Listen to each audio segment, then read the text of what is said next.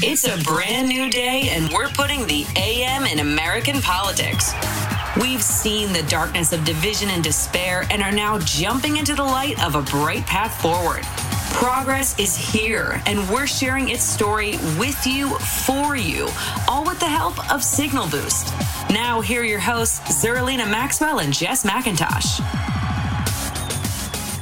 Welcome to Signal Boost. This is Jess McIntosh. I'm with Zerlina Maxwell, and we're joined right now by Congresswoman Marie Newman of Illinois. She is here to celebrate Pride and talk to us about her and her daughter Evie's Teen Vogue Pride cover. Marie Newman, Representative Marie Newman, it is wonderful to talk to you. We've been wanting to talk to you for a long time. Thank you so much for joining us this morning. Well, good morning, and thank you for having me. And, I'm so proud of my daughter, and it was a lot of fun. We had a lot of giggles that day, so it's important to have fun every day, and that was a fun day. Well, one of the things I think is so cool about the piece, it's such a great piece. I highly recommend it. Everybody read it. I will tweet it out. Is two things. One, it notes that you are the kind of person that thinks about every day having the potential to be a good day. So that's when you say that, it made me think of that quality that they describe you in the top of the piece. But also the piece starts out with where you were on election night in 2016. So I want to start there because we worked for Hillary Clinton, Jess and I. And so we were at different locations within the bowels of the Javits Center, probably just in shock and awe. Where were you and what were you thinking? Yep. Because what you did as a result of that election is you decided to run for Congress and do something about this country we're living in. So where were you in 2016 when we were all processing what was about to take place in terms of the Trump era? Well, first of all, thank you for your hard work for electoral politics, and that is a very hard job you all had. So thank you for your hard work. Secondly, a sidecar remark is that with regard to what I was doing and what I was thinking that night, I knew that I had never even run for student council, just to be clear. Not even literally run for nothing. I mean, so going from zero to Congress, for whatever reason, seemed like I could do that, and so in that moment, just going back to your question, in that moment on the night of the 2016 election, I had been thinking about a lot of things, and I had been I had been asked, on an ad hoc basis by colleagues that were advocates and activists that I had worked in various issue spaces and said, hey, you should run sometime. And it was always, well, my kids are young, I can't do that. And, that's too big a leap and I don't have the experience. Well, turns out I had all of the experiences. I had all the lived experiences to do this work. But that night, how I felt is that it was just a sinking feeling all night long. It went from, oh gosh, this is going to be tough for Clinton to win, right? To, oh my God, she lost at 3 a.m. and I finally went to bed. And I got up the next day, and I can count on one hand how many days of work I have not made because I was sick or something happened. And I think only 2 of those fingers count 4 times when I was actually sick. So I cleared my schedule that day. I canceled all of my meetings that day. I stayed in my pajamas, which I only do on Christmas Day, by the way, just for the record. And so by 6 o'clock, my husband got home and said, wow, what is going on here? I said, we have just had the largest travesty of justice. And he said, I know. He said, I didn't realize you were this upset. And I said, so 2 things is that not only have all of our rights are going to roll back, but all of our economic rights are going to roll back, and he will ruin this economy. And I have never been more prescient in my lifetime, never, about Trump's adversarial and horrific actions throughout his entire presidency. So by that evening, I had decided that I would engage in this wonderful program called the Illinois Women's Institute for Leadership, which is a program that helps you learn how to run, and then helps you network, as well as learn how to be a legislator, right? So engaged in that. And I had been watching my congressperson for probably 5, 6, 7 years and was not happy, but then did a real deep dive on the electoral side, meaning the numerics around it, that, wow, this is a winnable race. His unfavorables are quite high, but he is not a real Democrat. And so as I started to mull this, it became a better and better idea, even though, again, I had never so much as run for student council. So I decided to run out of need, and I knew nobody would step up because it's a very hard thing to do. And whether I was crazy or passionate, you could make either case. I did do it in 2018, lost by a couple points, and then came back again, which is the moral of the story here is that when you lose once, particularly if you're a woman, almost 100% of the time you win the second time. It's true. That is something, and that's something that that the Republicans actually seem to understand. Like, they have no problem running a candidate that has lost the first time, whereas Democrats are like, oh, I don't know, if we couldn't do it the first time, then let's try, you know, let's go back. But you beat Dan Lipinski the second time around. And I would say they're getting over that, though. Just a quick insert there. I think Democrats are turning around that, because when I came back the second time, nobody batted an eye. They were like, oh, yeah, you're doing this again. Yeah. Oh, yeah. So just look what you did the first time with very little institutional support. Like, you were taking on a Democratic incumbent, which means that you don't get the same kind of party support that you do if you're running for an open seat or running against a Republican. The fact that you were taking on a Democrat who was a Democrat in absolute name only. He was the most anti-choice member of our caucus. He was anti-LGBTQ. Like, this was a bad dude. Like, this was someone who should have been on the other side of the aisle. But you came really close without party support the first time. And the second time, I think everyone was like, oh, wait, we really can get rid of Dan Lipinski. Let's help Marie Newman out. And now you're in Congress, which is exactly where we need you to be. And having the voice that you have, it's like, it could not be a clearer contrast between, you know, the incumbent that you challenged and the leadership that you show.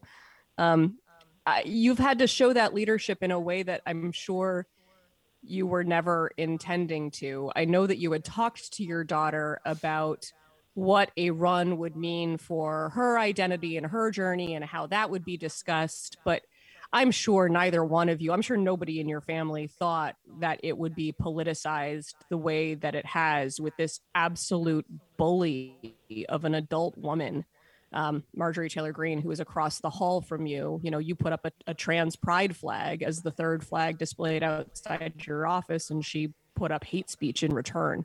Mm-hmm. How has the family, because this is an attack on the whole family. Like, how have you all dealt with that kind of, you're not supposed to see that kind of bullying from adults. How have you all dealt with that? How has Evie dealt with that? Well, sadly, my entire family has been well-versed and trained in being on the receiving end of this, because when my son, who's now 23, thriving, going into a great job and has a master's and is a rock star, he was bullied severely when he was a very young boy. I actually became an anti-bullying expert as a result of that, wrote a book, ran a national organization, and worked in the anti-bullying space for many years prior to ever coming to Congress. Then when Evie transitioned, she had been going through some bullying separate of that before she transitioned, and we had sadly had lots of experience. So when people were ridiculously kind, not just relatives, friends, and neighbors were incredibly supportive, but across the country, across the world, I'm not kidding. Like, I was shocked by the level of international attention it got. It was like a warm hug. I had, you know, and there, I will tell you, Republicans like Adam Kinzinger came out publicly to be supportive. So people were supportive, but that is all to say, my family was conditioned for this, withstood it beautifully. And they're all rock stars because they can withstand this stuff. That makes me feel so good. You raised some pretty great kids. Yeah. I mean, you just happen to be an expert in bullying. Wow. Marjorie Taylor Greene is not ready for any of it. Yeah. I mean, when she does this stuff, I just sigh and go, "Oh, sweetheart, I'm from the Midwest. I eat icebergs for breakfast. So please move on." I love it. I love it. So one of the things that, we all have watched since it sort of was before the 2020 election, but certainly picked up steam since the 2020 election, is on the state level, states being obsessed with banning health care for trans kids, banning trans kids from being able to do the sport on the team that they want to be on. And I understand bathroom bills was sort of the first iteration of this hysteria about trans identity, but it feels to me like sports teams is really not, it should be on the top of the list of the things you were worried about. And yet that's like, the number one piece of legislation out of state houses that are led by Republicans. Why do you think it is that, Republicans in this moment seem to be targeting trans people as a scapegoat for, I don't know, the resentment and anxiety people feel about what's going on in the world, but it feels like they're being scapegoated in a very particular way. They are. I think that's a very precision-driven insight. They are, because the Republicans that are in the majority, and what I mean by that is that it's not the standard moderate Republicans or standard conservatives in the party. It is this other wing that has really taken over the party that has nothing to stand on. They don't have any issues anymore. They don't stand on small government and taxes at all anymore. They stand on these horrifying, antiquated social issues that I find disgusting. So what do people do when they're ill-informed or they're bullies? They stand on hysteria and whipping up their base with red herrings. So whether you are a social scientist or a well-informed parent or anybody that is maybe above 18 that has had a little bit of life under their belt understands is that when you have nothing to say and you have no evidence and you are have a level of hate inside you for absolutely no reason that is undescribable, what you do is you throw out these gigantic red herrings that have no evidence. I'll give you case in point, these crazy sports bills that are beyond nonsensical. A couple of AP reporters went to all of the authors of those 33 bills across the states and said, hey, can you share that study or that set of evidence or the data that you have that supports this solution that you're putting forth around bathrooms and sports issues? And they said, oh, well, it's just a well-known thing. And so then, being good investigative reporters, they then said, well, can you share episodes or anecdotes? Not one of them could even share an anecdote. It's like, okay, if you're going to speak, have something to say. And they don't. And that's really the point of the red herring is you throw these things out, throw a lie out there, they keep saying it.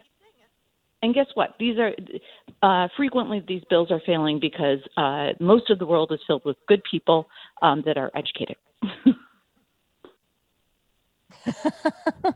Yes. There are more of us than there are of them, even if they are really, really loud sometimes. And I think that is an incredibly important thing to remember if we're going to keep our sanity. I wanted to ask you to speak a little bit personally, because it's Pride Month. And we are starting to see more and more legislators being elected who have trans people in their families, in their very close immediate families. And that's a sea change for this country. I think a lot of folks don't have trans people in their lives. And so they're not meeting them. And the media does a terrible job of including them in stories about these anti-trans bills. So they're not really exposed to anybody who has that identity. Can you talk about that, like you said in Teen Vogue, can you talk about the moment when your daughter started telling you that she wanted to transition, and what was your experience as a parent with that, especially now that I understand you had that background in bullying? Mm-hmm. Yeah, and let me make one comment about the media. That they probably do try to reach out to trans folks, but it is still hard for a trans person to tell their story. Many are very proud of their stories, but there are some where they still feel like there's going to be some level of backlash. So I don't think it's necessarily the media's fault that they're not getting them in these stories. It is society's fault for not embracing our LGBTQ brothers and sisters. So that's really where the root of it is. I just want to make that statement in fairness to all. Now, with regard to Evie's transition, for probably 2 or 3 years prior to her coming out, she had been experiencing a lot of depression. We had brought her to lots of different therapy programs, lots of different therapists, medication, diagnostics work, programs, new ideas. Like we went through everything, and we could not figure it out. And while I had been an LGBTQ ally for, decades at that point, I didn't know, and that's why I had to learn a lot. I had to put myself on pause and learn everything about transition because I didn't know. But the day that was kind of the most remarkable was the day before her 8th grade graduation. She and her dad and I had words, and she went up to her room, came back down and said, and was in a deep state of depression, and we knew that, said, Mom, I'm such a hassle for you. I only see 2 solutions. I can either run away or I can kill myself. And I will never, ever forget that day. I will never forget that day.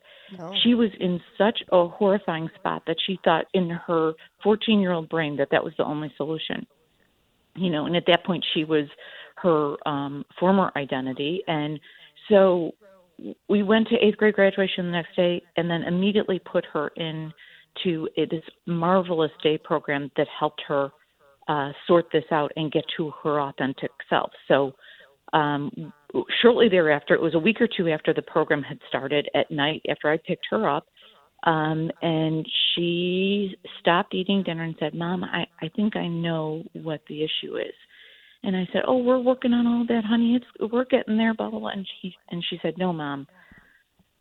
At that point, she had said, I'm gender fluid. I feel female. My name is Evie. And I burst into tears, threw my hands up and said, oh, that's so marvelous.